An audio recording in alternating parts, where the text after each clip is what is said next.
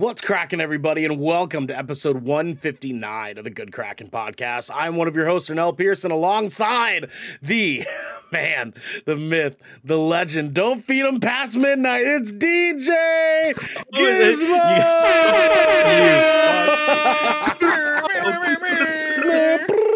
What's happening, baby? How you doing? What's up? Your favorite Gizmo's here. That's factual. Anyway, Yeah. I'm doing good or no, but for the people at home, Gizmo's getting bitches. All right, so you laugh all you want. Gizmo's Laugh getting all you bitches. Wow, that's a defense, I guess. DJ, how's Yeah. your week going, Doggy Dog? My week's going good. I'm like slowly like working away off of like all my stress like with schoolwork and stuff. So I should be getting and fall break is coming up Thursday. Fall so break, I'm looking baby! forward- Fall break, baby!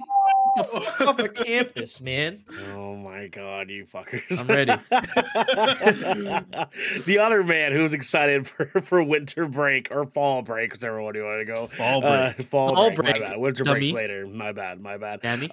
Is the one and only Garrick Bartholomew Eaton, the Invisible Man. What's happening, baby? What's up? I'm also really ready for fall break, man. Tomorrow's my last day at work for the week. I'm super go. excited. Let's I'm go. literally I already got like my week lined up. I'm like literally just gonna be sitting at home playing Cyberpunk. And I was like, all right, this weekend I'm knocking Cyberpunk out of the park, dude. And then I've already got planned. I'm taking a day off next Friday when Gotham Knights comes out. Oh my god. You're gonna get way ahead of treat that game than the yourself, rest of us. dude. Yeah. Jesus Christ, man. Well, which character? Thursday's Treat Yourself Day. So Yeah, the 13th. It's in 2 days. Oh, Yeah. wow. That's when fall break starts. That's how you kick Yes. it off. That's how Dude, you kick it I'm off. gonna do my entire day I was talking about last podcast. We were talking about that. Do it. I mean, I did my treat yourself. I pre-ordered Gotham Knights Deluxe Edition. Which character are you maining again? Red Hood. Your That's mom. right. That's right. Your mother. Your mother. Your mother. Oh, my Xander God. can't do that. That's You why sure it's can. funny. No, You sure I cannot, actually, yeah. I think that's the first time I've actually rolled my R's. I've deliberately been not been doing it around him. I was just like, I don't want to make him feel bad that I can do it better than he can. Fuck. Get fucked, Xander. Anxious get in chat. Now I want to give him nuggies and ragoons past midnight. So it looks like you are getting fed past midnight. You know what I'm saying? Rangoons? Rangoons? Some Yo. crab rangoons? Something- Rangoons past midnight. Very- That sounds fire. Actually. Very few things beat a nice crab rangoon. I like you know crushing my what rangoons into my my chow mein and beef and broccoli. I'm saying? Ooh, good choice. Mhm. Good Mhm. choice. Adds a layer of Actually, crunch I've and- never done that before. 'Cause usually had it with like the just chow tried it. mein, I have like the noodles, like the crunchy noodles that are on top, right? I think that Oh, yes. that's actually a good idea. Didn't think about that. Diversifying the ragoon, you know what I'm saying? Hey man, I was a fat kid, man. You know what I'm saying? I experiment. Still a fat kid at heart, man. Just fucking throwing shit down. I feel that hard. Fuck both of you, you know what I mean? That's an actual fat kid, No, you're a not present fat. day fat kid.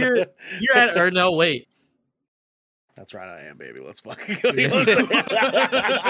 And you guys at home will be full of weight too, because tonight we're talking Marvel's Delay Universe, Return to the Planet, How to Be a Horror Game Snob, and much, much more. Because this is the Good Kraken Podcast, your choice for all the nerdy video game and pop media news, reviews, and discussions that you want to hear live every Tuesday at 7 p.m. and Saturday at 12 p.m. If you're on this wave, you can head on over to our Discord channel where you can submit questions and topics of the show, get exclusive show content, and have early access before they go live on podcasts and video services across the digital sea.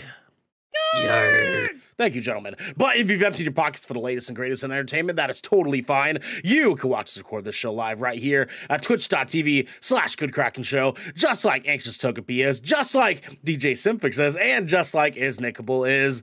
Woo, boy. Good to have y'all here. It's good to have y'all. If you have the Amazon Prime, you also have Twitch Prime. We would love for you to give that to us to help keep us pushing content out for all of you listening or watching at home. But you can also support us by going to our YouTube channel by clicking that beautiful bell and big red button, or by subscribing to our podcast channel by searching Good Kraken with an exclamation mark and leaving a review there. Oh, exclamation. Garrick, What? I am having an allergy attack so bad today. It's like I've Dude, been I'm holding in. such a stuffy bitch today. Oh, God. Dude, is it all of us? Is it all of It's us? so bad, I swear. dude. I swear it's all of I us. swear. Just like that. Yeah. By the moon and the stars in the sky. I'll be there. I'll be there. We have some captain's orders, gentlemen. Guys, just as a reminder to everybody, Cracktoberfest 2022 is upon us. It is happening right now as we speak. All month long for the month of October, we are covering horror games, horror movies, horror content, as you will have us. And we're doing it all for you guys at home because Lord knows I do not want to play Visage tomorrow. I'm really looking forward. Dude, I'm waiting. Whole thing. I was looking at screenshots last night. I was trying to collect assets for our calendar and shit like that. I got to one specific screenshot of like a woman standing at the end of like a dark hallway. Oh, yeah. And I was like, ugh, I have to fucking Spoiler. I have to fucking play this tomorrow, and I don't know if I fucking I'm like so that excited. whatsoever. So apparently that's what we're doing, guys. We'll be talking about that later on. But we're here for all the horror content that you could possibly ask for. In the meantime, guys, go please check out our last episode of the Good Kraken podcast. We got to talk about our top 10 favorite horror movies of all time. And some of y'all in chat were fucking toxic as shit. Yeah, y'all had some shit to say. Like, Yeah, can you- y'all our were list. not happy about that list. Y'all were not happy. Guess what? It's our We list. don't give a fuck. We don't Guess give a what? fuck. Guess what? Wait, There's a hold on, nice. hold on, wait. I got this. Okay, here we go. Here we fucking go. Wow. DJ, I'll give a fuck. for audio listeners, could you read what that hat says for me, please? So for our audio listeners, this is a bright pink hat that I'm wearing, and on the front of it, it says, "I don't give a flock," with a picture of a flamingo. Why do you have that hat, DJ? Why do you have that Hey fucking man, hat, look, dude? I work in mysterious ways. Okay, so Oh, you do, not Yeah. God. You. Yeah. no, me and him go way back. Oh, yeah, for sure. For sure, dude. Well, I mean, you guys did recently talk. You were born yesterday. Yeah. Yeah. He was Attaboy, giving me- Garrick. That was a Attaboy, good one. Garrick. Give That it was to a him. good one, Garrick, Give it to him. You know what I'm saying? That's a good one. You fucking baby. Anyways, guys, we have our next segment for you all at home. Garrett, can you tell the people what we have next? Absolutely. We have our news segment where we gather up our stuff for you, and we're going to be headed there right now, and that's called The Helm.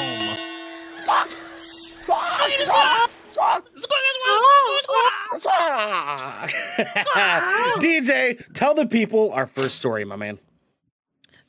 Well, thank you for passing me the microphone, Ernell, because Disney has delayed Blade, Deadpool 3, Fantastic Four, Secret Wars, and more. That wasn't enough. So this comes from Rebecca Rubin from Variety. As part of the shuffle, Blade has moved from November 3rd, 2023 to September 6th, 2024, which created a ripple effect on the rest of the MCU.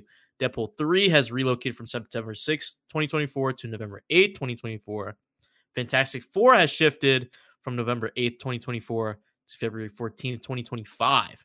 An untitled Marvel film has been pushed from February 14th, Valentine's Day of 2025, to November 7th, 2025. Avengers Secret Wars has been delayed from November 7th, 2025 to May 1st, 2026. And another untitled Marvel film set for May 1st, 2026 has been removed from Disney's calendar. In the case of Blade, the year-long postponement is unsurprising given the recent news that Basim Tariq exited the project, leaving the film without a director. Marvel has paused the production, which stars Mahershala Ali as the title vampire slayer, as the studio looks to hire a new Helmer. Given the interconnected storylines in the Marvel Cinematic Universe, the substantial delay for Blade reverberated on the rest of the films in development. The next Marvel movie to hit the big screen will be November's Black Panther: Wakanda Forever, which marks the end of Phase 4 for the MCU. Marvel Studios president Kevin Feige announced at San Diego Comic-Con in July that Fantastic Four would kick off Phase 6, which will make Blade and Deadpool 3 the final 2 films in Phase 5. The delay of Avengers Secret Wars means that fans will no longer get 2 Avengers movies in the same year. Instead, there'll be a year-long wait between the films, just like Avengers Infinity War and Avengers Endgame in 2018 and 2019. Next year also would have marked the first time the MCU has released 4 films in one single year, but the delay of Blade has pushed that milestone to 2024. Oh boy, guys. So we saw this roll out the other day. Someone had leaked information that Mahershala Ali was not happy with what was going on in the writing in Blade, and Kevin Feige was supposedly spread too thin, quote unquote, with this new project. And I mean, I guess we're not surprised after seeing that information come out and getting a little bit more in regards to finding out what the fuck is going on in the background of this new Blade movie. Do you guys think that DJ, let's start with you, my man. You've seen Blade now. You just watched Blade. Blade 2. I finished Blade 2. Oh, you finished Blade 2. Oh, congratulations. Good movie. Thank you. There's a chance here, right? And let's entertain this thought. Is Blade still going to be a thing? Or do you think that there's a chance Blade could just end up being absolved? Honestly, I don't know, because with this delay, everyone's looking forward to Blade, but now moving from the end of next year to the almost near the end of next 2 years, I'm like, man, might as well say this movie doesn't exist, unless since Mahershala Ali publicly stated this shit's whack, and then we read the 2 action scenes for Blade 2, and they're lackluster at best for what that article said. I just don't know. I mean, didn't that last article say there was someone else coming to man the helm for the movie, or they haven't lined up who it's going to be, but they are in talks with a couple of people, and I don't like entertaining the rumor mill, unlike one Devin, the 5/man Sanford. So I'm not going to get into it, but they do have a couple of people that they have locked and loaded and ready to go. It's more than likely going to end up being one of the other folks that helped direct one of the TV shows. One of the Disney Plus shows, limited series and stuff, because they have been seeing that those directors have been doing a great job of making the content. So they're pulling them into more movie formats. And even outside of Marvel, these directors are getting spots directing new IPs and stuff like that too. So yeah, I mean, they are working on it, but it's a question of 2024, September 6, 2024 is almost 2 years away, right? We thought we were going to get this at the end of last year. They delayed it almost an entire year. A whole year. So that means they're overhauling a lot of stuff. If they really want to push this movie out in ample amount of time, I'm sure the boardroom talks was we can't push this farther. You know what I'm saying? That year is what we get. I mean, from what we've seen from Werewolf by Night, right? Marvel is wanting to punch in that fucking violent aspect of more violent themes in the universe, but and that made me excited for this coming Blade movie. But if it's getting I hope this delay will give us that, but I am not optimistic, to say the least. It's hard to say. Buckets of Cats in chat actually brings up Werewolf by Night. Where says, "Have you seen the werewolf thing Marvel put on Disney?" The werewolf thing. They definitely want to lean into the dark stuff. Garrick, did you watch Werewolf by Night yet? I sure have, actually. Okay. What did you think? How are you feeling about it? It was actually a really great piece of content. I felt like they worked really, really well with the 55-minute runtime they chose to keep it at. And I like that in a way that they just kind of threw it at us. It wasn't made a big deal. It was it was like a very I kind of enjoyed that it was like this kind of surprise, almost a little unceremonious introduction to like they're like, oh, by the way, shit's just gonna be kind of violent now. Here you go. And you're just like, oh fuck, all right, I wasn't expecting that, but I'm glad we're here. You know, excellent. I think a lot of this, in my mind, especially like if you know the director is left and Mahershala Ali is like not happy with the project, and Wesley Snipes' Blade is already a cult classic. Like people love those films and they're pretty beloved. And a lot of these delays kind of make sense in my mind because Blade and Fantastic Four specifically are going to be so ridiculously like put under the microscope and criticized so hard. Blade, just because everybody actually like really likes the original Blade trilogy for the most part. Trinity's like definitely the weakest.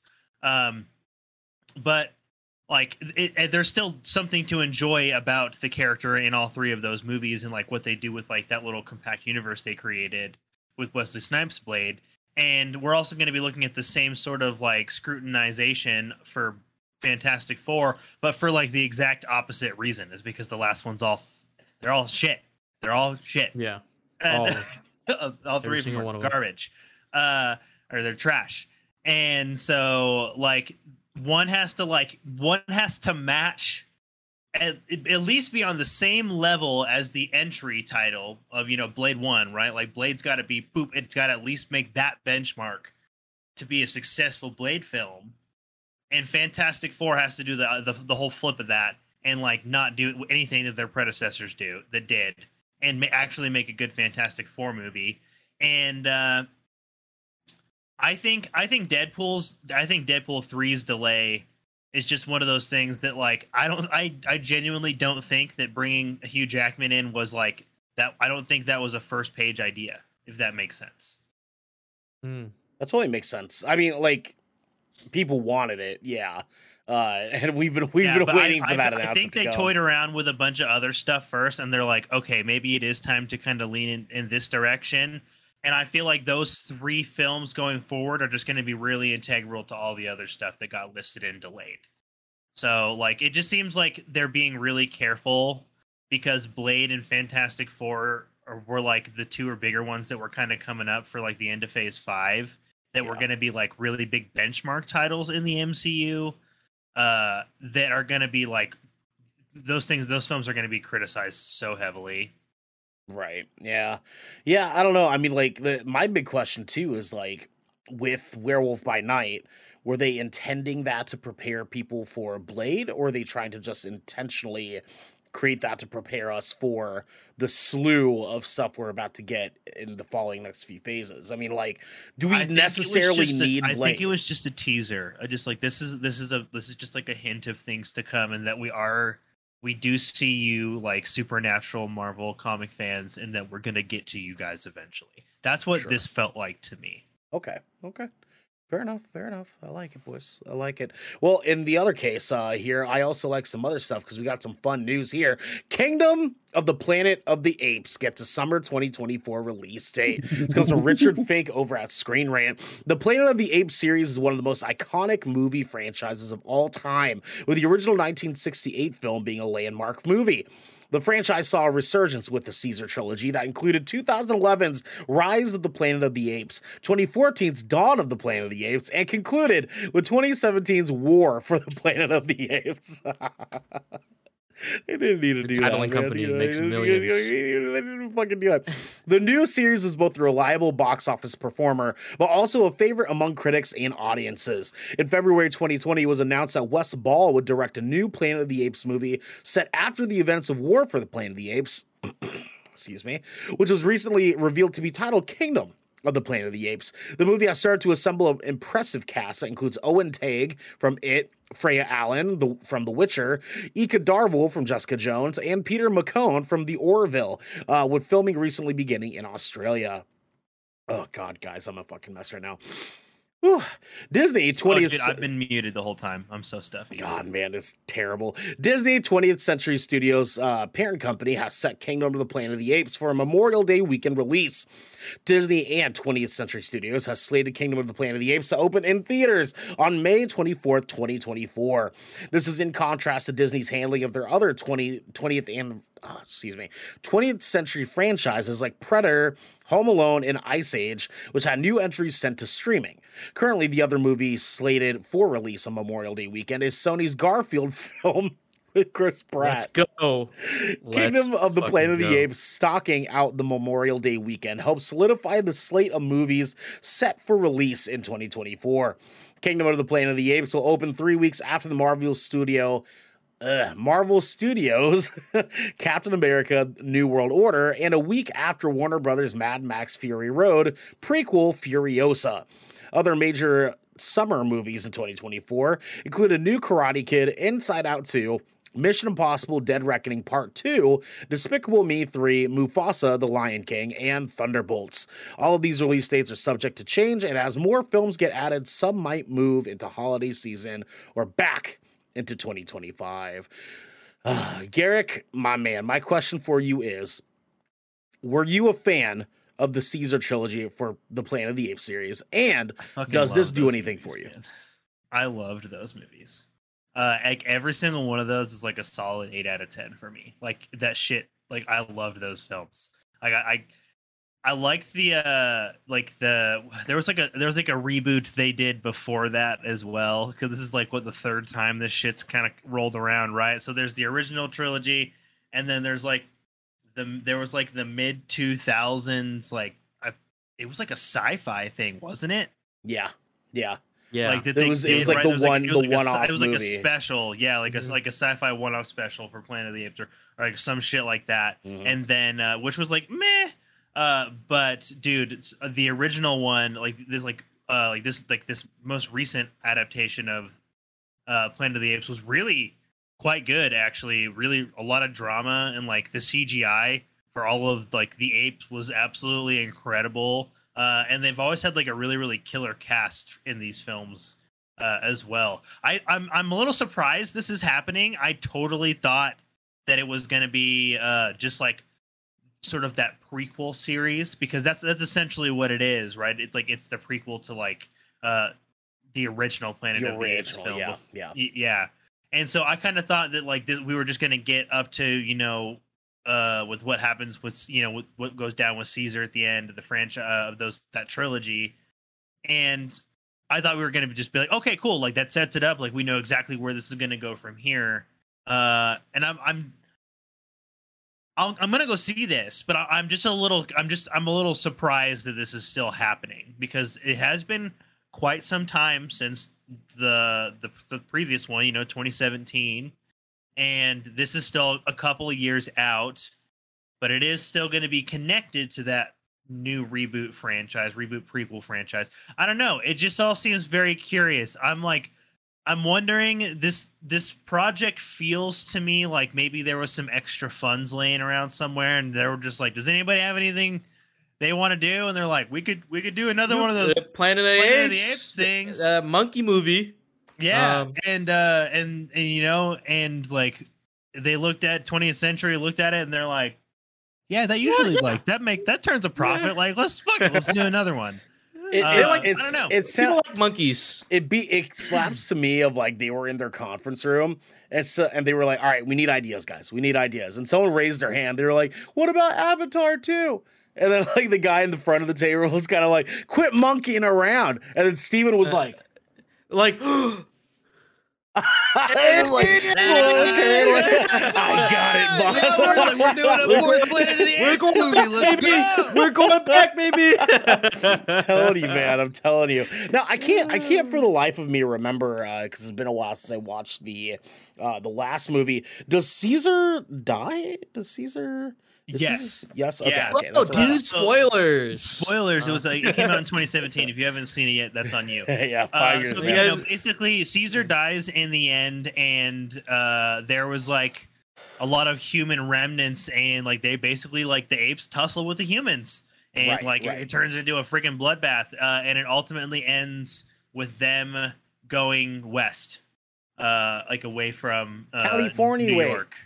Yeah, going west, and then like basically as they all of the apes start to like trek west after like the events of like their little war with like the human remnants, Caesar passes away, and like the clan kind of like divvies up their responsibilities to like move on to greater things. So I'm assuming there's going to be a really large time leap here, because if this is the kingdom of the Planet of the Apes, like with each, because if you looked about in that movie, like each one, like the monkeys get more sentient, more intelligent, Right.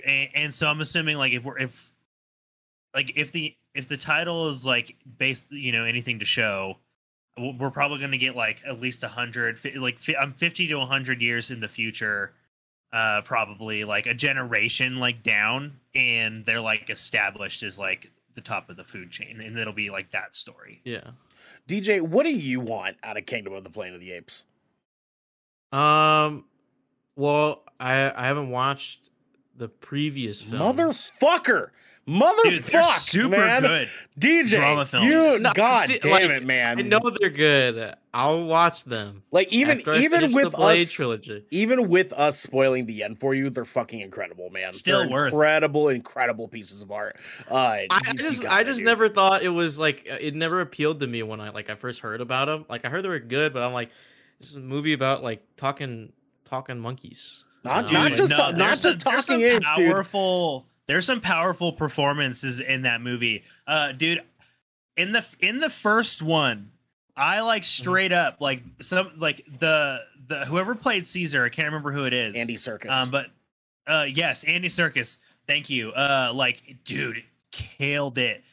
Like the Motherfucker. first time Caesar speaks, like literal goosebumps. Yeah. He's Really? like, no! Yeah. And you're No, like, dude, it's "Oh, such a power. You're like, whoa, fuck, dude. Whoa, Because what it the- was such a powerful moment in like Yeah. the film, dude.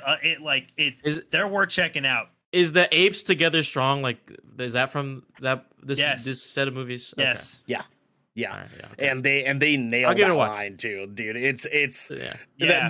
the movie has a way of like, because the entire like overarching theme is like community, right? And like the power of like if you have everyone who's in a like-minded setting that is ready to overthrow like a group of two powerful people that are abusing their power, then you Right. have the capability to do anything, right? And that's kind of like the overarching theme that they talk about over the course of all those movies. But the character relationships between the individual ape characters as well as the humans that were given that are involved in like helping the apes because they feel empathy like you're supposed to Oh, fucking you're feel. definitely rooting for the apes. Like, Yeah. The whole time? by Yeah. by the third movie, you're just like, kill those fucking humans. Let's go. Yeah. Dude, it's So so good, man. So from what you guys are saying, like the writing and the quality of the film kind of like hits that suspends like the disbelief of it all a little bit, like just Well, It I mean- definitely elevates it to an experience to where like it takes on like this plausibility that Mhm. the older films didn't, because they did like this sort of goofy like sci-fi man ape, but these are apes and they look like apes, yeah, they're like but they're actual apes that are apes. slowly gaining human Like, qualities and yeah. intelligence. Yeah. And like so like it just like it gives like a new like a different weight to the story. And Gotcha. I don't know what it was about that like early 2010s CGI, but the CGI in these fucking movies is probably what helps the writing make everything feel believable, because like It they was look like like a- straight up it- like apes, dude. Like it's wild. It was man. like it was way like the CGI in that film was kind of ahead of its time. I'm not gonna lie. Do it, DJ. all right. Well, I guess I got more watching to do. God So, damn, don't you? more God to damn, the don't list. you? You know what I'm saying? You know what I'm saying? In the More to the meantime, we list. got some other fun stuff that's coming our way. Garrick, tell him, my man. Hell yeah! Dune Part 2 release day has been pushed forward, and this is Ooh. coming from Matt Kim at IGN. It was announced earlier today that Marvel will pause Blade as it searches for a new director, removing the vampire movie from its November 2023 release date. From its vampire Dune date. Part 2. This vampire date, I know. I caught myself mid-word, though. It's just like everything's spoopy this month. Now, Dune Part 2 will be jumping in to take its place. The sequel will now be released on November 3rd, 2023, instead of its originally announced date of November 17th, 2023. This is a 2-week jump forward for the sequel, and exciting news for fans who enjoyed Denis Villeneuve's cerebral take on the classic sci-fi novel. Dune Part 2 has already begun filming and will include new cast members like Austin Butler, Florence Pugh, and Christopher Walken. God damn. The sequel will premiere exclusively in theaters and will not be released simultaneously on HBO Max. That's fucking fine. I'm going to see it 4 times in theaters anyways, like it was for Dune Part 1. Goddamn. In an official plot synopsis, the sequel will explore the mythic journey of Paul Atreides as he unites with Chani and the Fremen while on a warpath of revenge against the conspirators who destroyed his family. The film was originally set to be released in October 2023, but was delayed to November 17th. Now the sands shift again as Dune Part 2 moves forward 2 weeks. I cannot wait to play in the sand. Okay. It's everywhere. You know he is gonna absolutely bring his fucking A game. God for damn, the role. dude! Christopher Walken, dude, he is gonna slay it, and everyone's gonna make those same jokes, right? And then he's gonna show up and deliver like a same sort of like performance as Skarsgård did, and everyone's gonna be like, "Fuck, dude!" Christopher Walken in a serious role takes the cake every goddamn time. Okay, but can we also talk about my fucking wife, Florence Pugh, playing us the princess of this goddamn movie? I'm gonna spend so much money on this movie, Garrick. Can we go see it like 8 fucking times, man? Like seriously. Bring me with you. Take me. I'm telling DJ, I'll cradle you. I'll hold you in my lap. The real question is, do you guys think Austin Butler will have his Australian accent back by the time this movie comes out? Well, actually, or do you think he's just going to be stuck talking like Elvis forever? I am going to actually say yeah, because I think it fits that universe. Because they had a large variety. Did you of read accents. that article about? So he went so method with his Elvis. He's been struggling to get his original accent back. Yep. Yeah. Crap movie, by the way.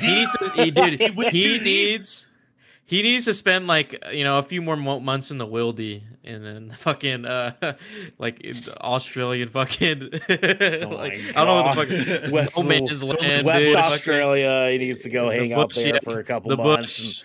No, I'm sure. I feel like that fits that universe really well. They had a lot of different accents. I feel like it would too. And like everyone's supposed to be sort of like a commune from Earth as a whole rather than as individual nations, right? So it would make the most sense to me for them to do it.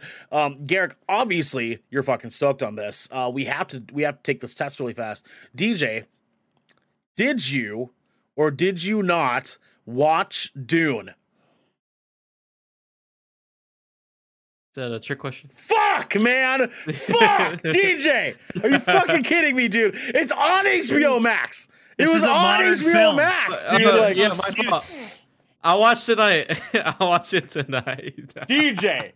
No, okay, you're not gonna want. It's like 3 hours, dog. Like you don't want to wait until you have a 3-hour window. It's a long ass. Yeah, it's my reservations about Timothy Chalamet, so I was like, listen, all of us did. All of us did. He fucking nailed it in this movie, man. He nailed it? Okay, I'll watch. If Timothy Chalamet did something good, I'll go watch. Dude, that movie won 6 Oscars. It really did. The only disappointing part of this movie is they advertised it to have a lot of Zendaya, and she's only kind of in it. That's it. Yeah, I'm That's not gonna watch it anymore. Sorry, guys.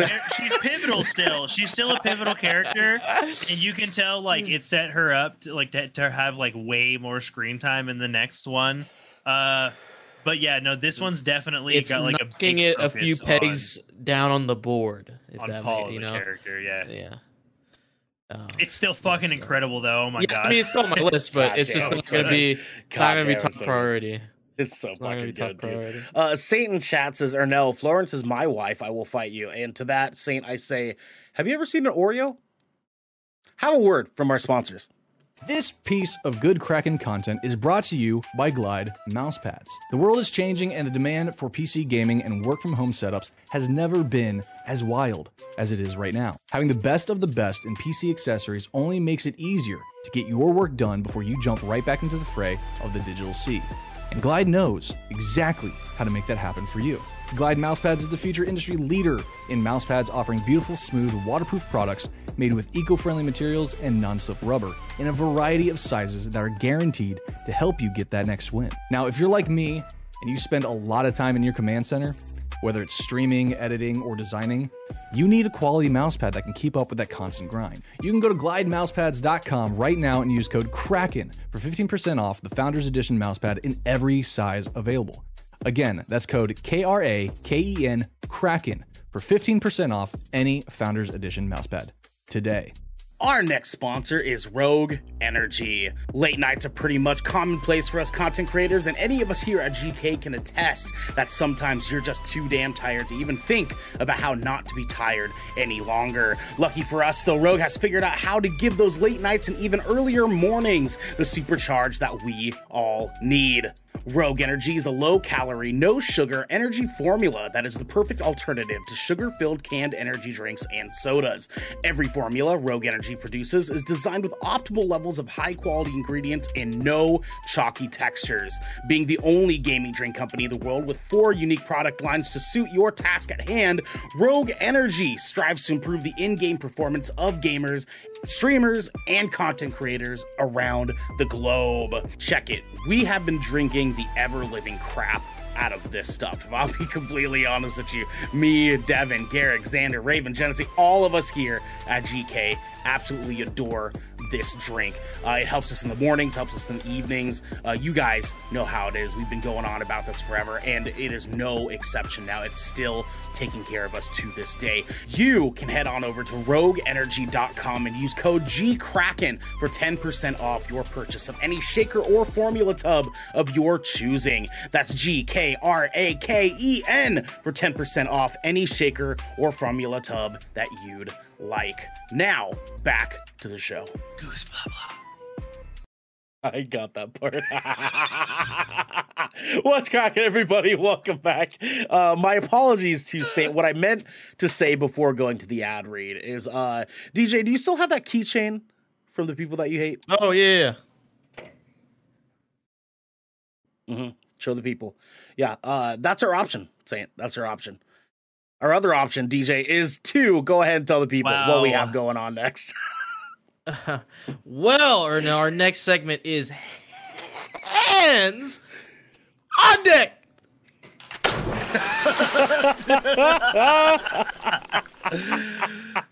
Got it. And Pete's so aggressive. They're eating it up in chat. They're eating it up in chat. I was listening to our episode the other night, and I started fucking dying when I was like, DJ, tell me what we have next. The DJ was like, you see these? And we thought that's what you were going. It was just the best because he did it fucking hard enough that his mic caught it. Yep. Fucking incredible, dude. Fucking incredible, man. Guys, Hands on Deck is our little segment where we talk a little bit about a game or movie or show that we have watched since our last episode. We try to pitch it to each other. We try to pitch it to you guys at home and let you know if it was lit or if it's a big old fat pass for y'all at home, so you don't have to waste your time on it. With that said, Garrick, can you tell the people, my friend, what did you watch since our last episode?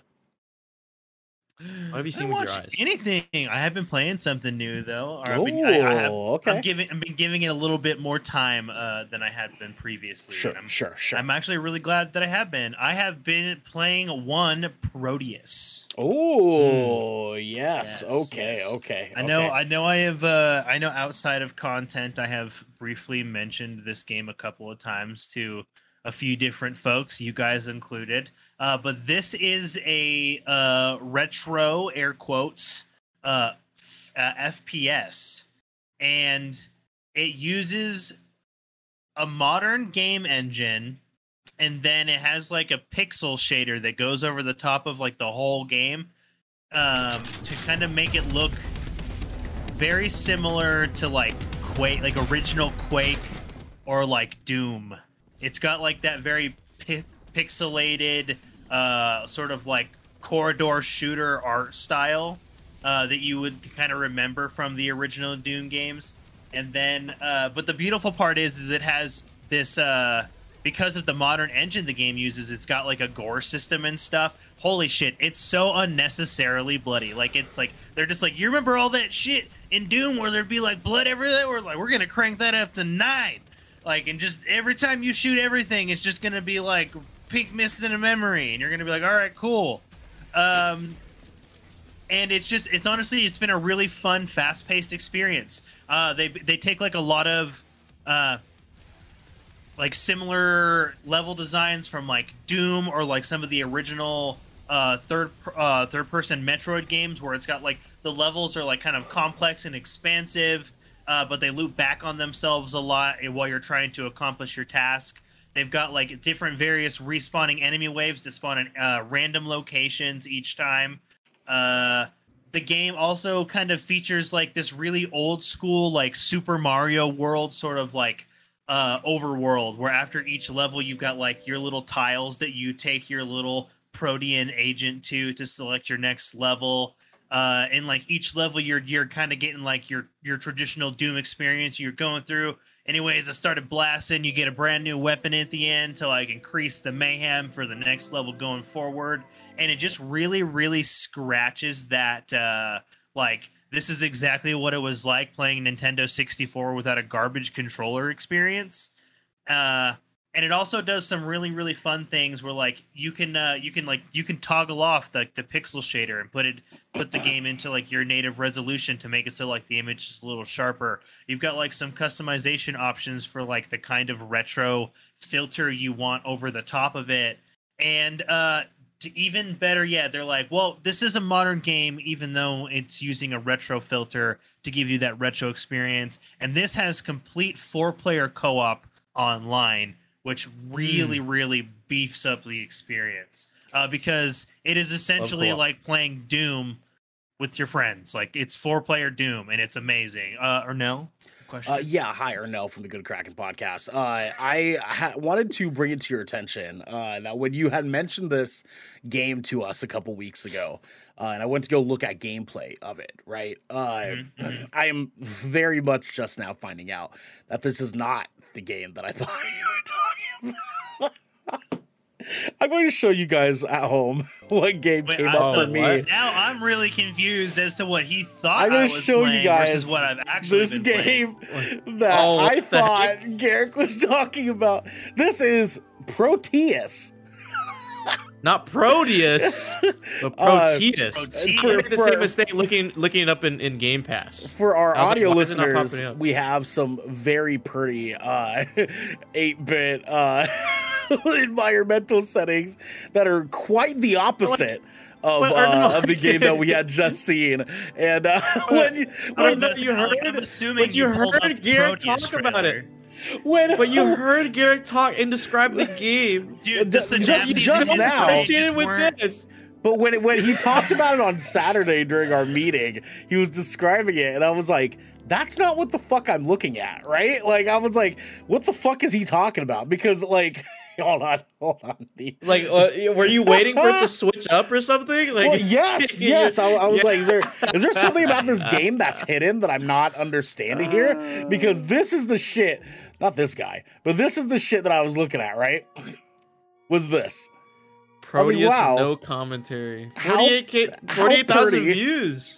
How pretty, right? Like, yeah, like it's definitely like a cute little vibrant indie game. No, not at all the game that I have been playing. Because when you said you can put like a retro filter on it, I was like, oh, this must be the retro this filter. Must be it.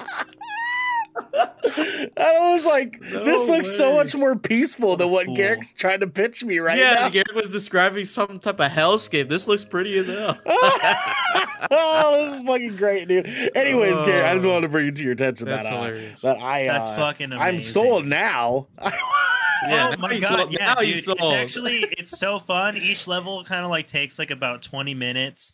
I haven't actually had the opportunity to get into the multiplayer aspect of it yet, but I really, really, really want to. So this game was in early access for a while. It was like a Kickstarter thing. They're like basically they literally just pitched it out. They're like, "Do you remember those FPS shooters that your dad played?" And then, I mean, probably not any. I mean, I don't know. DJ probably has a. Do you have a DJ? Does your dad suck? Give me a thumbs up or a thumbs down. Wait. Thumbs down that he sucks, or thumbs up that he doesn't suck? Like, Thumbs thumbs down if he thumbs- sucks. Wait, thumbs wait, up. no, He doesn't suck. okay, cool. Anyways, so DJ probably maybe got to experience this, but our dads were trash, so we didn't get to play Doom with our dads. Yes, But they were yes. just like, hey, you guys remember those retro like first person video games your dad's played on floppy disk, kids? And they're like, no. They're like, great. Well, we're gonna make one of those for you. And they're like, yay! And it's actually like a really, really good game. And it literally like captures the essence of everything that it wants to be to a T. Like it delivers perfectly that retro experience. But it plays in 60 FPS because it is a modern game using a modern engine. It's available on PC and Xbox via the Game Pass. Game Pass. It's in full release. It is on pre-game preview on the Xbox. Everything is available in game. I'm pretty sure it's just in that state right now to iron out bugs because the game is World complete preview on PC. So this is worth checking out if you really enjoy like those older FPS games that culminated into the things that you like today. Let's take a first look at Proteus.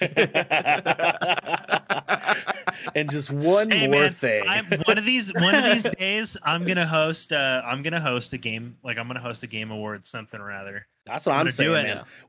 My goal is one day to host an E3. Yours is to get onto Game Awards, man. Like we got to get you up on there. You know what I'm saying? We got to get to the Game I Awards. I want to do like an announcement at Game Awards. We can't help DJ get anywhere until he's finished the first Lord of the Rings movie. So okay. So, yeah, unfortunately. Yeah, true. Oh yeah. That's actually true. Yeah, I'm not helping. Isn't that like, shit. dude? How many hours is that? Like, that's like 12 hours. I mean, you don't have to watch the extended editions. You can just do like the core 9 hours of like. But we highly recommend the extended You editions. probably You know what I mean? should watch the extended edition. Yeah. Like, just come on.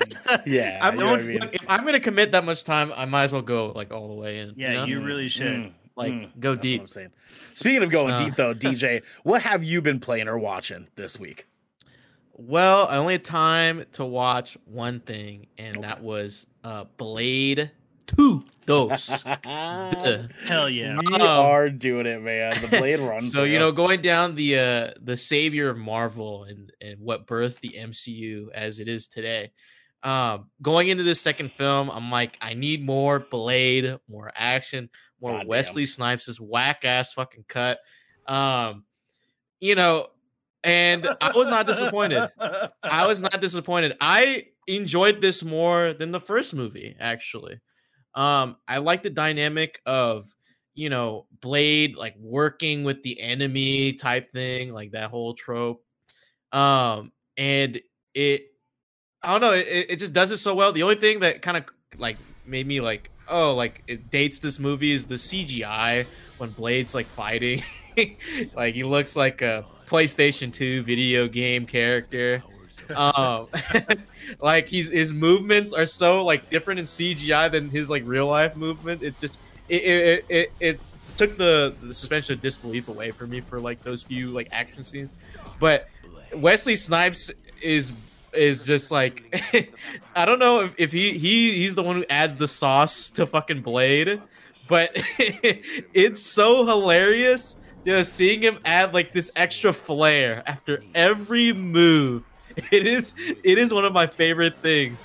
Like just extra spin of the blade, or like an extra movement, or extra jerk. It's just like I love it. And I was like, to replace Whistler is Scud, which is Norman Reedus' character, and I absolutely love Scud. Norman Reedus kills it as this fucking character. I'm like, he's such a likable. I don't know, his character is so likable, and and spoilers, I guess, like me, if you haven't seen it, if you weren't yesterday, he fucking blows up at the end. It's and you're like, yeah, we fucking deserved it, but sad to see him go. Sad to see Norman Reedus die in the Blade movie like that. But So is that Ron Perlman in there too? Is that yes, him? Like, yes, that's Ron Perlman. dude, Yep. he has the mustache goatee Fucking goes so dope, around dude. his neck. So fucking dope, man. I was gonna ask you guys, is like that like character design, like, is that intentional, or is that just like Oh, a 90s early 2000s thing? I'm sure that was like- just a Ron Perlman thing. It just looked like some Ron. I'm pretty sure that's just some Ron Perlman shit. They're just like, could his mustache just go to like the back of his head? And they're like, yeah, whatever you want to do, Ron. Whatever, man. Do what you want. So, DJ, my question for you: did you Yeah. like the antagonist in Blade 2, or more or less than the antagonist Frost from Blade 1? Oh man. Okay. So the thing is, I think like in Blade 2, I feel like he's just kind of like secondary in terms of like the antagonist, like, because like there's the thing where he's leading the kind of black squad of like vampire fucking daywalker hunters, right? And but then there's also Nomak, who's like this new fucking strain of vampire that's like that eats other vampires and shit. But he's not really after Blade. He's after all the other vampires.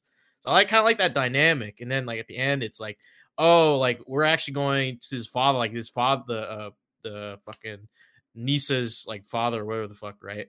Is the one behind all that.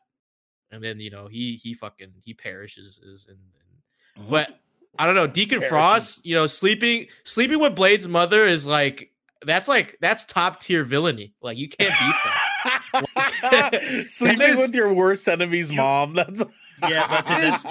You really can't get, like, any closer to home than cannot that, beat huh? that. Yeah. Like, almost I was like, figuratively and literally. I don't hate any of the villains in Blade 2. But Blade 1, Deacon Frost is just an asshole. Like, he is the fucking reverse. He's Deacon's the a reverse piece of shit. Flash. He's reverse Flash. Like, he is just like, he is there to just make Blade's day a whole lot worse. Like, just to inconvenience him at any point. But also, I'd say I like Deacon Frost better. Blade 2 has Donnie Yen. You know what I mean? It's Donnie Yen. I know, and that's the thing. There's a superstar cast here. Like, this is it's a loaded roster. Donnie Yen's pretty cool in this too. He's awesome. Damn, dude. God damn. I was like, let's fucking go. I like Blade 2 a lot more as its whole package, but Blade 1 being like introducing me into this world, like, I have respect for it. But I'm still gonna hold Blade 2 over Blade 1, even though Deacon Frost is just a fucking asshole, like top tier villain. Like, villainy. He's such a good villain, though. Yeah, he's a great villain. It is, dude. The part where he gets hit with like the dart and he just like slaps it down for a second. Oh god, what a fucking dope villain, man. Norman Reedus puts the Blade 2 above for me, so I have to do that. Norman Reedus, you're not wrong. Norman Reedus definitely fucking kills it as Scud, man. Like, he's a lot of fun in that role. I love his character, man. It's just, I don't know. His character makes me happy, even though he does the turncoat on fucking Blade in them. I know, man. With a name like Scud. I was like, I knew it was coming. I felt it in my brain it was coming, but I still didn't expect it. I was like, fuck, Scott, god damn it. I was rooting for you. I was like 13, like, no. No. We were supposed to be a team. Yeah. I fucking love it, Oh, man. man. Well, boys, so I have just a very, I have one main one, but I just want to very briefly go into it very quickly. I finished Edge Runners. You did. And I have I not told been, you. I have not been the same. I told you. I told you. We told you. I tried to. You knew it was coming, and it doesn't deafen the blow at all. Yeah. I've been hurting. I've been hurting a little bit. It's been something, man. Oh god. The final, actually the entire final episode was tragedy. It was just absolute fucking heartbreak. And you knew it was gonna happen too. That's the fucked up thing, is it's happening, but it's still just It just hits you right there, It hurts man. so bad. It hurts to your soul. Yeah, it's been rough, man. It's been rough, but I loved it. I loved every single goddamn bit of it. You guys weren't necessarily wrong. I do kind of wish there were 2 more episodes. Yeah, but just 2 more. yeah, just definitely just 2 more to kind of like 1 more for the action and then 1 more at the end for like the wrap up. 1 more right? before, Like 1 more after. Yeah, that's Agreed. what I would have Yeah. wanted. But that ending, man, God Mhm. damn it, dude. wish I could have dude, gone with you to the moon. you- Fucked me up, dude. That shit like If you boot the game up now and like you're gonna get in the car and like the radio's gonna be on, and it's gonna fucking ruin you. Like you're just gonna get in the car and like I couldn't like, wait till you through the covers. God damn it, You're dude. like, what God do you damn it, man. wanna do? What's Dude, your and you're just crying like tears. Dude, it's been rough, man. It's been rough. Surreal and Chad, GK Daddies, ooh, more horror. I love it. I've been playing Little Nightmares. Good game. Good Great game. game. I haven't played Great the second game. one yet, but that first I one's haven't fucking either. slapper, you know what I'm saying? God damn. God damn. Anyways, boys, the main one I want to talk about today, and before I very much get into it, because I don't know how much this trailer is going to show, this movie is called Luckiest Girl Alive on Netflix.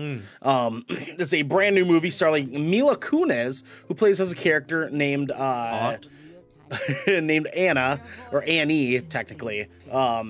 And she is an interesting character because it starts off the first little bit of this movie with her talking about how she's getting married to this nice rich guy, and like all the women are jealous of her because she's marrying this handsome dude and she lives this lavish life, and her soon to be husband are both rich and living in New York and having the time of their lives. However, she has been contacted by the director of a documentary to talk about something that happened in her past involving a school shooting.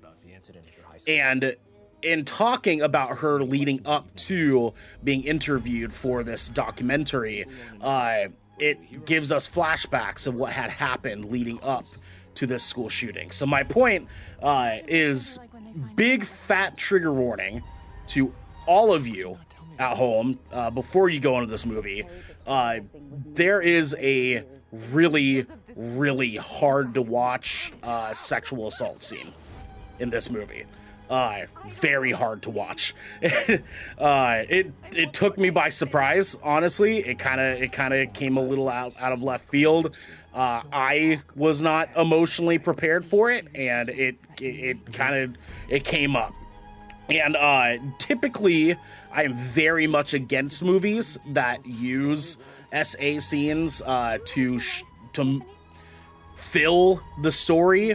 Whereas in this, I feel halfway that it was necessary in order for us to fully understand how fucked up this girl's life has been. Because after the events of her high school years of this school shooting that happened, everyone that went to her school and all of their parents, they went to this private rich people school. All the students and the parents blame her. Because one of the surviving students of the school that she had dated in high school actually said that she took part in planning the school shooting.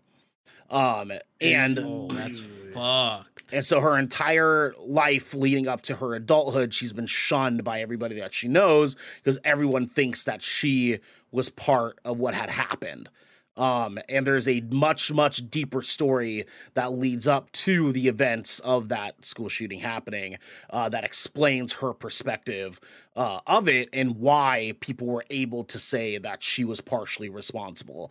It is a very, very interesting movie. It is directed by Mila Kunis. And produced by Mila Kunis. And she does a phenomenal job. Actually, all the actors do a phenomenal job in this movie.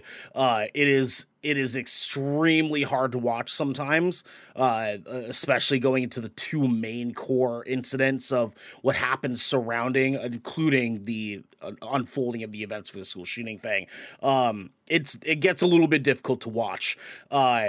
But they do a very, very good job of showing those things to really get us invested into her character and invested into understanding why she's having trouble, like, really wanting to do this documentary, and why she's struggling to, like, have anything to do with any of this because everyone in her personal life, her mom, her soon to be husband, her friends, are all wanting to just pretend it never happened. And so she's kind of stuck in a boat to say, like, I want to talk about it, but everyone around me is telling me that I shouldn't, but I really, really, really, really want to, right? Like, I want to get this off my chest. And so the entire movie sort of circles around these flashbacks of what happened with her in tidbits up to present time with her struggling with the people in her own personal adult life, trying to tell her, don't do it. And she really wants to do it because she wants someone to take some fucking responsibility for what happened to her. It's a phenomenal movie, honestly. I had a really, really good time watching it. I think it's extremely well written. At first, it kind of slaps of a sort of Real Housewives sort of scenario where she's sort of this narcissistic, like, prissy rich girl living in New York, and she's just a fucking asshole. But then you find out that she's that way for a reason, and it's sort of like the turns have tabled as you get like about through like the end of the first act, and they really start explaining stuff.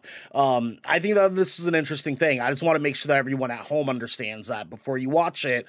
Again, there's some shit in this movie you really got to make sure you're emotionally prepared for, because as someone that has unfortunately experienced these sort of things, it took me out of fucking left field. So just be prepared for anyone at home. I want to make sure you guys are good. It is a good movie. It is not worth re-traumatizing yourself for. I promise you, no movie is fucking worth that. Just be careful. Be careful, okay? But definitely give it a shot if you feel like you're down for it. You know what I mean? You know what I'm saying, boys? Heck yeah. Hell yeah, boys. Hell yeah. Guys, we are now going to move into our main headlining segment here, because tonight we are protecting our neck because we're going to the gallows. Protect your neck. Splash. Guys, tonight we are talking for our headlining segment. What in the world makes a good horror game, right? Because like we've been talking. Okay, don't give us Cumlet. Okay, don't give us Cumlet, please. Okay. I know what you're talking about. Well, yeah, what He doesn't am know. I talking about? What am I talking about? What is he talking about? We are talking all sorts of horror stuff this month. We've been covering horror games. We've been covering horror movies. We've been doing our top 10s. Left and fucking right, there's been some awesome stuff here. We have an opportunity to talk about why we appreciate horror games when they are good. And I want us to have an opportunity to why do it look like you had a halo of shittos going around your head? That was good, dude. You have an opportunity to talk a little bit about why we love the horror games that we love. I don't know who wants to start off. We just got an open forum conversation here. Who wants to start us off? You know what I'm saying? All right, great. Well, I'll go ahead and talk. You'll go first. I was wondering my I words. was about to go. Well, let me start with a question here. Let's start. Okay, let's start with the question. And that is really what is the core thing we look for in a good horror game? DJ, let's start with you. Core in a good horror game, atmosphere. Like, and if you want to like nail it down, I think it's like being able to really pull the player in. You know, because like you always get those fucking jagoffs, you know, that play fucking horror games or see horror shit. That's like, oh, I'm not scared because it's not real. Fuck all that, man. Like if you know, like if the experience it lends itself, like it slowly like drags you in, like it kind of baits you. I think that's where it hits like the most, like kind of baits you in, and you kind of want to know more, but you're also hesitant to learn more and uncover more about this world that you're stumbling upon. And that comes with like the world building and like the kind of the layout, the design of the game. Yeah. And the details put into it. Yeah, I definitely agree. I think atmosphere is super important. That's why games like Silent Hill fucking slayed, because that game's all about atmosphere. It was all about All like that. how horrifying can we make everywhere you go. Yeah, In this fucking game. let's make everything scary. This is all of it. Everything. This house, fuck that house, dude. You know what I'm saying? Like, fuck that place, man. Don't go even there. think about it. The alleyway behind the house. Don't even go there. Don't even go there. You don't want that. The dog house behind the house, Yeah. through the alleyway behind the house. Not that place either. That stick of chapstick. Don't even worry. Nope, don't do it. Don't even Don't look do at man. it. Don't do it, man. Don't. It just rolled across the floor. Don't even pick it up. Garrick, what do you think? What's a core thing that you look for in a horror game? I think that honestly the biggest thing for me, there's two core things that always like really stand out. The first one is audio design. Like okay. like whenever I'm playing like my horror games, like my audio design is like it is really really important. Especially because a lot of the time I'm going to be playing with headphones on, because I feel like that's a more that lends to like that atmospheric experience that DJ kind of mentioned, right? It's like and being able to like immerse yourself with the audio and putting those headphones on kind of like lends to that. Any horror game that can really really like impactfully use their audio design and can make something like scary through the use of audio that isn't like jump scares, like fucking kudos to you. Like I want to like the tension. I want like to just be on that constant rise of tension when I'm playing a horror game. Like that's what I want. I want to be sitting there and I want to enter the game with like that feeling of comfort. All right, we're playing a video game. Like it'll be fine this time around. All good. And Music. then like you're like the music starts to kick in. You're like, what the fuck was that? And then like Amnesia is one of those games that I feel like does that really, really, really well. Because they just do like the shit will just go bump to go bump. And there's nothing anywhere near you. And you're immediately like head on his fucking swivel. You're like, oh fuck, something's around the corner. It's gonna fucking get me. Yeah. And I love games that use their audio design to that maximum effect and like make me scared before I've ever seen a creature. Yeah, 100. Yeah. Dude, sound design's so pivotal, dude. It's so important, man. I already get anxiety from battle music playing while I'm like playing an RPG. I'm like, where? Yeah, dude. Where? Yeah. Where? See, where are they? Like, yeah, like why? So, yeah, I definitely agree with that. That sound design and choice of music, like that, all of that plays into. I mean, making it it, scary. the horror, a good horror game that has you like walking down a hallway or something. Suddenly you hear like like the And you're like, what the fuck? What the fuck is that noise, dude? Like, Like, what was that? oh god, man! Like House of Beneviento in fucking Resident Evil 8, dude. The baby, dude. Oh no. Oh yeah, dude. Oh, yeah. But see, like, that's what I love about like modern horror games is like they really use spatial audio so well.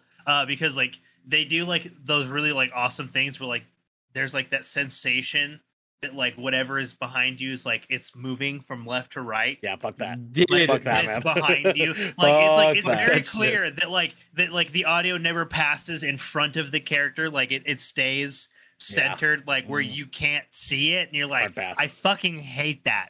Like, ugh. Oh god, dude. So God, good. man.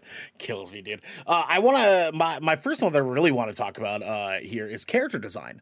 I think that character design for a horror game is super fucking important because it can take away from atmosphere if the character design is fucking lame, right? Like if this dude comes around the corner and it looks like he's like, It looks like Greg. You're like, Joseph, stop. You know what I mean? Like, get out of here. Get out of here, dude. You just see him like right like this. Welcome to Chili's.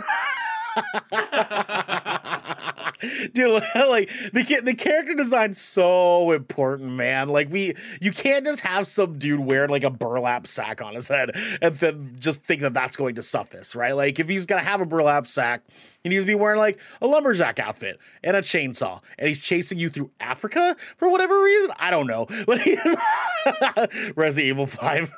You know what I mean? Anyways, it is fucking wild when we have good character design because we get things like Pyramid Head. We get things like Yeah, Nemesis. dude. Yeah. Like we get things like the Liquor. We get things like whatever the fuck I'm going to be fighting envisaged tomorrow, if I could even be fighting back. We get You won't be fighting anything. Oh god, dude. We get the creepy girl who follows you around in PT. Like we get all sorts of really, really great, memorable antagonists in these horror games that we have to survive. Good character design will have me go from, ooh, this is kind of cool, to fuck that in like half a second. Half a goddamn second, dude.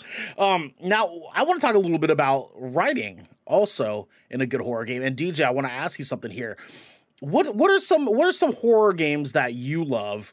I know you're not a great big horror guy, but what are some horror games that you remember that have just incredible writing in them? Incredible writing. Jeez, man. Like I was mentioning Fear as one of those games like way back. Oh yes, yes. I think Fear, like, even though at the time I could barely understand it, but from what I remember, it hooked me in with kind of like I said, with world building, but also with the writing, it's able to fill out that extra layer on top. You know, it's kind of like the frosting. You know, once you start, like, they already built the cake. You know, now it's time for the frosting, and it adds to it. And you're like, damn, like, I am this fucking first responder. Do I really want to be fucking fighting these abnormalities in fucking the world right now? Like, you know what I mean? Like, am I like, and a good horror game makes you like, with the writing, it makes you question shit, like a lot of shit, like, brings up all these like different themes of like, morality and all that junk. All that stuff. It'll take you through a spin, man. When it's it'll take you through a spin, like, because like, if there's a purpose for why it's scary and why it's haunting and why it's like horrifying, then that adds to the layer of experience. But if it's just scary to be scary, it doesn't hit the same. You know what I mean? Like, right. Oh yeah, your goal is to just make me jump, make me flinch, make me, like, oh, get a reaction on me. But if the writing makes it with that, this stuff is with purpose, then you're like, oh fuck, like the weight of it, the weight of the scare, weight of the horrifying aspects of it, like, just hit a lot harder. I love it, dude. Guys in chat, I'm putting up a poll for you guys to be able to talk a little bit about it as we continue this conversation on what's the most important part of a horror game for you. You guys can put in your votes there in chat if you're watching us live right now. Surreal, I'm looking at you, baby. What's up?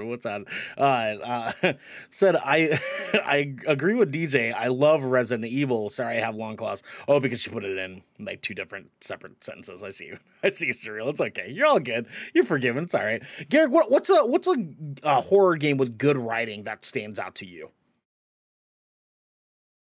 There's quite a few, surprisingly, that come off the top of my head, but I think one that always kind of stuck out, and I don't even think I could go back and I don't know if I could play it a second time, but I did. But Soma has really good story writing. Wow, yeah. That's a hell of a one. But that game's hard for me to play.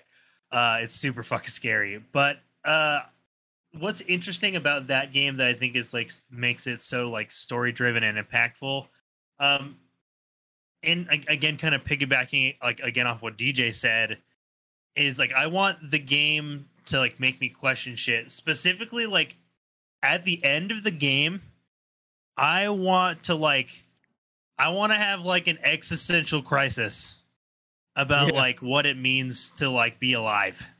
Yep. 100%. That's what a horror game. That's what like a good horror game. Like I want to have survivor's guilt for some fictional bullshit that like didn't even. You're like, how did I make it out of this at the end? Yeah. And Soma definitely does that because like that game literally makes you like ponder what the fuck it means to be human while simultaneously making you shit yourself. Mm-hmm. Yeah, well, just a lose situation. Dude, like just like literally like it's the whole game. You're just taking an L. Like there's like it's so bleak. You don't even walk out of it like with like some epiphanous beauty. You're just like, all right, I guess I'm just gonna sit here in the dark and hope that that like all of my technology in my room isn't gonna grow fleshy and sentient and destroy everything I've ever loved. No big deal. And I'm also gonna ponder what it while also simultaneously pondering what the fuck it means to be human. Like, Goddamn, dude. Goddamn. I mean, like the one that stands out the most for me is in that regards is BioShock. I think that BioShock was incredibly written for its time. yeah, dude. And That's like yeah. it's like a political piece. Like the story, it's like it's a political piece. I love it. phenomenal. And to take a political piece and turn it into a whodunit story in such a way, like this grand mystery of Rapture and what happened in the city now that you're here and you see the fallout of what had happened before you arriving into the city is phenomenal. And then they were able to somehow continue that leading into BioShock 2 and BioShock 3 later on in Columbia. There's like a way to say that a good horror story being able to write a story so good that they can create an entire universe off of it rather than just a singular story for one character. That, not to say that one singular story about one character is a bad thing by all means, but to me, I feel like them being able to expand into a greater universe, a greater world with this story. Yeah, the original game's writing was so good that they were able to expand it into 2 more titles that they probably the third one, I guarantee you they weren't planning on making. Like, somebody fucking threw some funding in their lap for that shit, but good on them. But like they tied it all together. They really did make the universe loop back in onto itself beautifully, because the depth of the original writing was so good that they could build on it. Now, don't get me wrong, BioShock 3 is on some big brain shit that I was on not prepared Into that, for. you're just like, what the fuck is going on? Like an entire game about the theory, like the theory of relativity. It was just so not fucking what I was prepared for going into the end of that game. There's always a lighthouse. God damn, there's a lighthouse in every world. Like, what the fuck, dude? It's wild. But anyways, we can also look at games like Silent Hill that have a very interesting way of writing their story, where it is surrounded by a town, right? And technically, one event that happened in this town, a little girl who was very correctly assumed to be a witch, and they burned her ass, and the entire town got punished for it, right?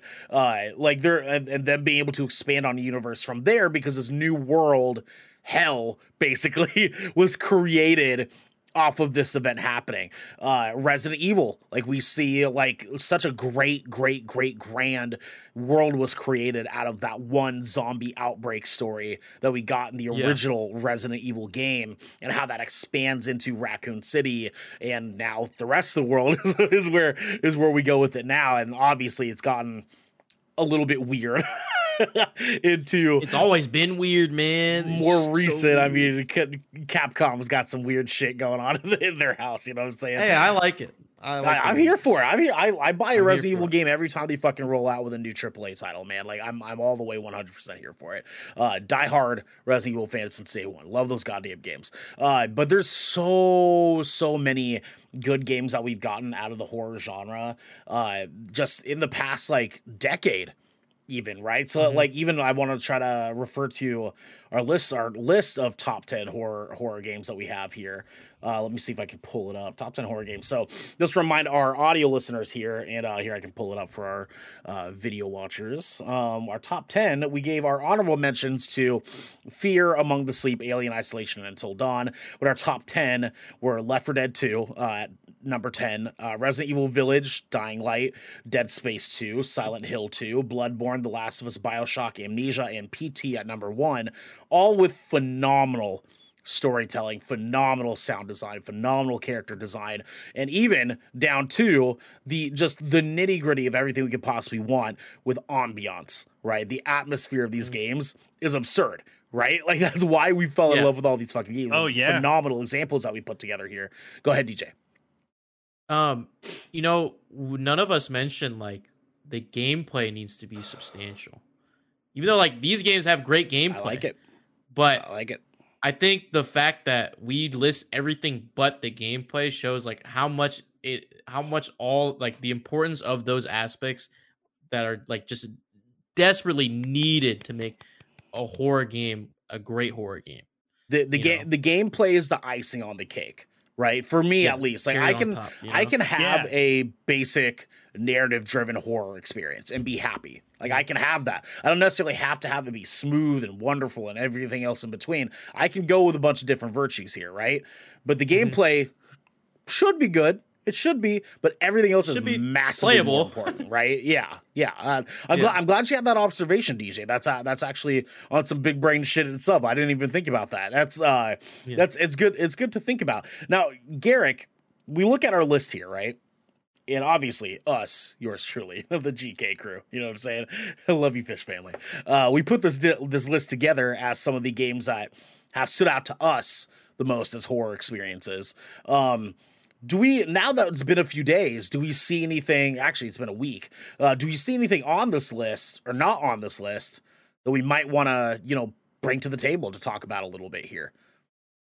Is there anything that you think stands out, like in your head? I was after the actually fact? thinking about just like, damn, there is a couple of games that are just like, why the fuck didn't we mention some of these? And like, there's a few like of the story driven ones. Like we didn't mention Until Dawn or any of like the Until Dawn's my honorable mention. I put that one on the list. oh yeah, you're right. But like, excuse me, there was what was the series that came after Until Dawn? The Dark Pictures anthology. The Dark Pictures. Yes, thank you, Yeah, thank you. The yeah, Dark yeah. Pictures anthology or the Quarry even. But there's also like some other horror games that I feel like were actually really, really well received. One of them that comes to mind that's like it's a psychological horror called Observer. Did you guys ever get a hold of this one? I have not played it because I'm a bitch, but also too, it looks grand. Like it looks beautiful as shit, dude. This game looks Yeah. great, and it's this sort of like cyberpunkish world, right? Yeah, it's a dystopian future set in Krakow, Poland, in like the year in the 2080s or some shit, and the humanity has been affected by like a digital plague that they call like the nanophage, Okay. and basically like it resulted in like a bunch of in war and like rampant drug use, and you're basically kind of like going through and like trying to suss out like the deeper story behind like this virus and like what it's done to like your that version of the future.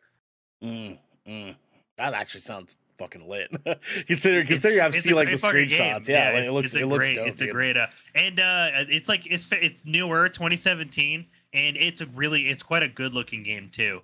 Man, that goes a long way. To tell you what, the one that I would say that I think is deemable to definitely be on the list. I mean, there's a small handful. I mean, like Telltale's Walking Dead. When you talk about like the narrative driven ones, that's one that comes to mind for me because I had such a good experience.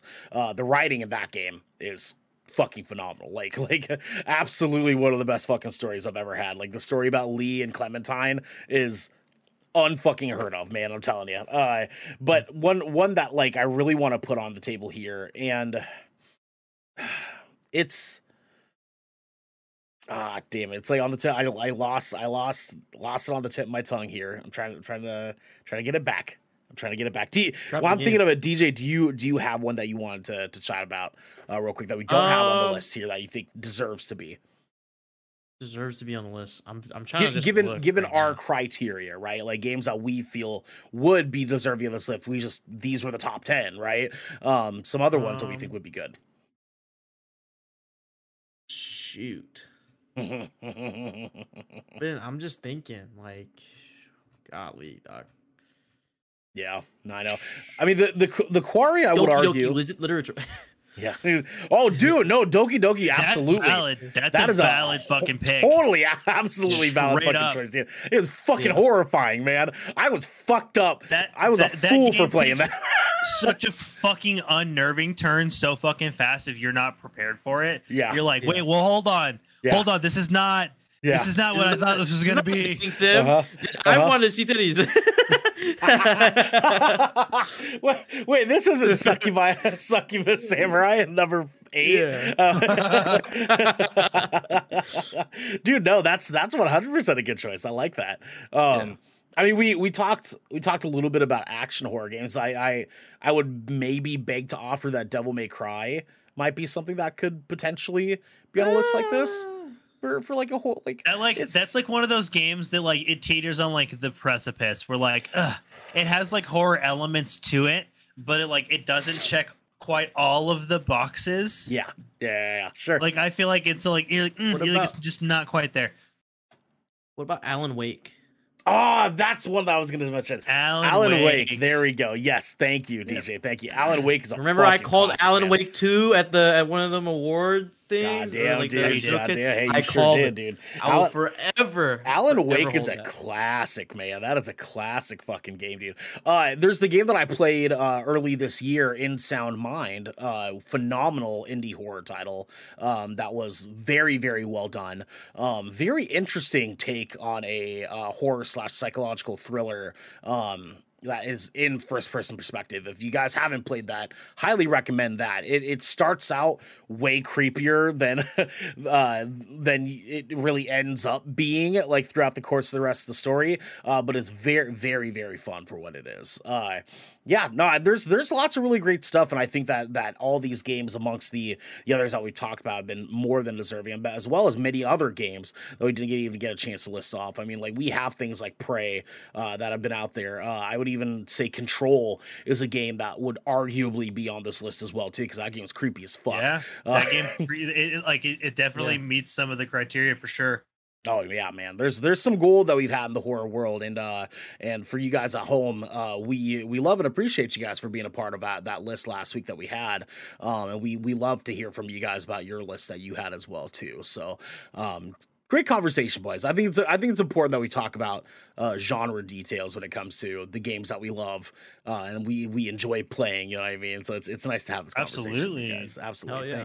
Thank you, guys. I appreciate everyone. Let's talk about our schedule for the rest of this week here. Tomorrow, God fucking damn it, we have another Ocean Shrine story time, with yours truly, and I am very unfortunately playing Visage. Yes, the hit horror game, and boy is it a horror game. There is no in between of this goddamn game. I see the fucking screenshots. No, it literally it starts off at a fucking 100 miles an hour. Pure unadulterated horror. Okay, period. There's no denying it. You know what I mean? And I am gonna unfortunately have to experience it. Nell's gonna come out like shell shocked, dude. He's fucking.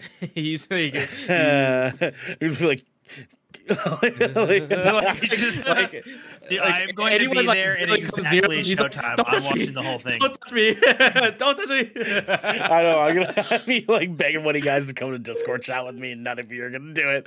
None of you are gonna fucking do it. You're like, no, you sit there. I'm gonna join the Discord call. I'm just gonna turn the lights off. I'm gonna just stand in the back of my room.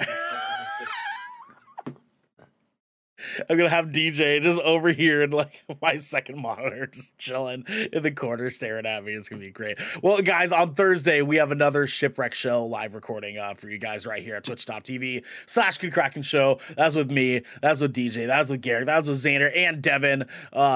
We all come in. We all hang out. We all have a good time. You guys can join us, and you guys can write into that show if you're a Twitch subscriber and you're a part of our Discord. We have a little section there called the Shipwreck Submissions part of our Discord channel that you can write in questions that you want us to answer on the show. Do not miss that bad boy. And then Friday, we have Garrick and Devin and DJ are getting together for Splash Damage, our multiplayer gameplay stream, where they're going to be playing Aliens Fireteam Elite. And I am so jealous because I've been wanting to play this for a long time. Actually, really, I was going to say, I'm some actually face really huggers, bummed brother.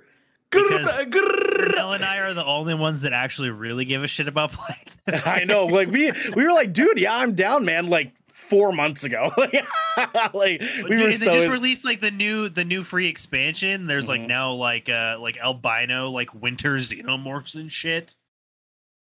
Dude, there's like, yeah, it's like a whole thing. Well, I told you, we gotta play it. God damn it, we do it. We have to play this goddamn game. Well, whichever one of you guys besides Garrick ends up liking it, we'll end up playing it. I'm sure. I'm gonna want to get my. I'm probably I'll like it fingies for on this sure. bad boy. You know what I'm saying? I'll be liking it. Fucking Devin is like, oh, I don't think this would be that good again. What a loser. You know what I mean? What a fucking nerd. You know what I mean? Over here just getting jabbed in his arm, getting blood taken. You know what I'm saying? Like a fucking nerd. Like nobody makes you bleed your own blood. Is for cash, bro. Right? Like blood belongs in your body. Period. Period. His blood type is loser. L. L plus, dog. L positive, dog. L positive, bro. Because he's positively a fucking nerd. And then all that content is coming to you at 7 p.m. Pacific time, 10 p.m. Eastern time at twitch.tv/GoodKraken But after that, we have on Saturday, 12 p.m. Pacific time, 3 p.m. Eastern time, we have another Good Kraken podcast where we're going to be doing She-Hulk, Attorney at Law She-Hulk review. We're going to be talking about it this Saturday. The final episode is this week. It comes out in 2 days and technically 1 day because it comes out tomorrow night. But we're going to be finally getting a chance to talk about this show, and I am so excited to talk about it with you guys. It's going to be so much Maddie fun. Murdocking. I think we might have the whole squad here on Saturday. I think we have the whole. It sounded like it. Yeah, it's slowly turning big into show. us having all of us, and we might have to make some adjustments. But I'm fucking here for it. You know what I'm saying? I'm here. Hey, we're all here. Let's do it, baby. You know what I'm saying? Let's fucking do it. Full on review time, do it, baby. man. Fucking do it. I'm gonna have to make a 6 panel, man. I'm gonna make a 6-frame panel. Jesus Christ. Anyways, guys, please let us know what you think makes a good horror game. Tell us everything that you love about horror games and what you like to rate your horror games and buy what you like to rate them on. Let us know in the comments below. Let us know on Twitter. Let us know on our Discord channel. We want to hear from you guys because this has been the Good Kraken Podcast, your choice for all the nerdy video game and pop media news, reviews, and discussions that you wanted to hear. Live every Tuesday at 7 p.m. and Saturdays at 12 p.m. right here at twitch.tv/Good Kraken Show. If you're riding this wave, you can head on over to our Discord channel where you can submit questions and topics to the show. You get exclusive show content, and you have early access before episodes go live on podcasts and video services across the digital sea. The high-pitched yarn never gets old, dude. You can also support us by going to our YouTube channel by clicking that beautiful bell and big red button, or by subscribing to our podcast channel by searching Good Kraken with an exclamation mark and leaving a review there. Subscribe. We got to get going out of here, guys. But until next time, my friends, be good to each other.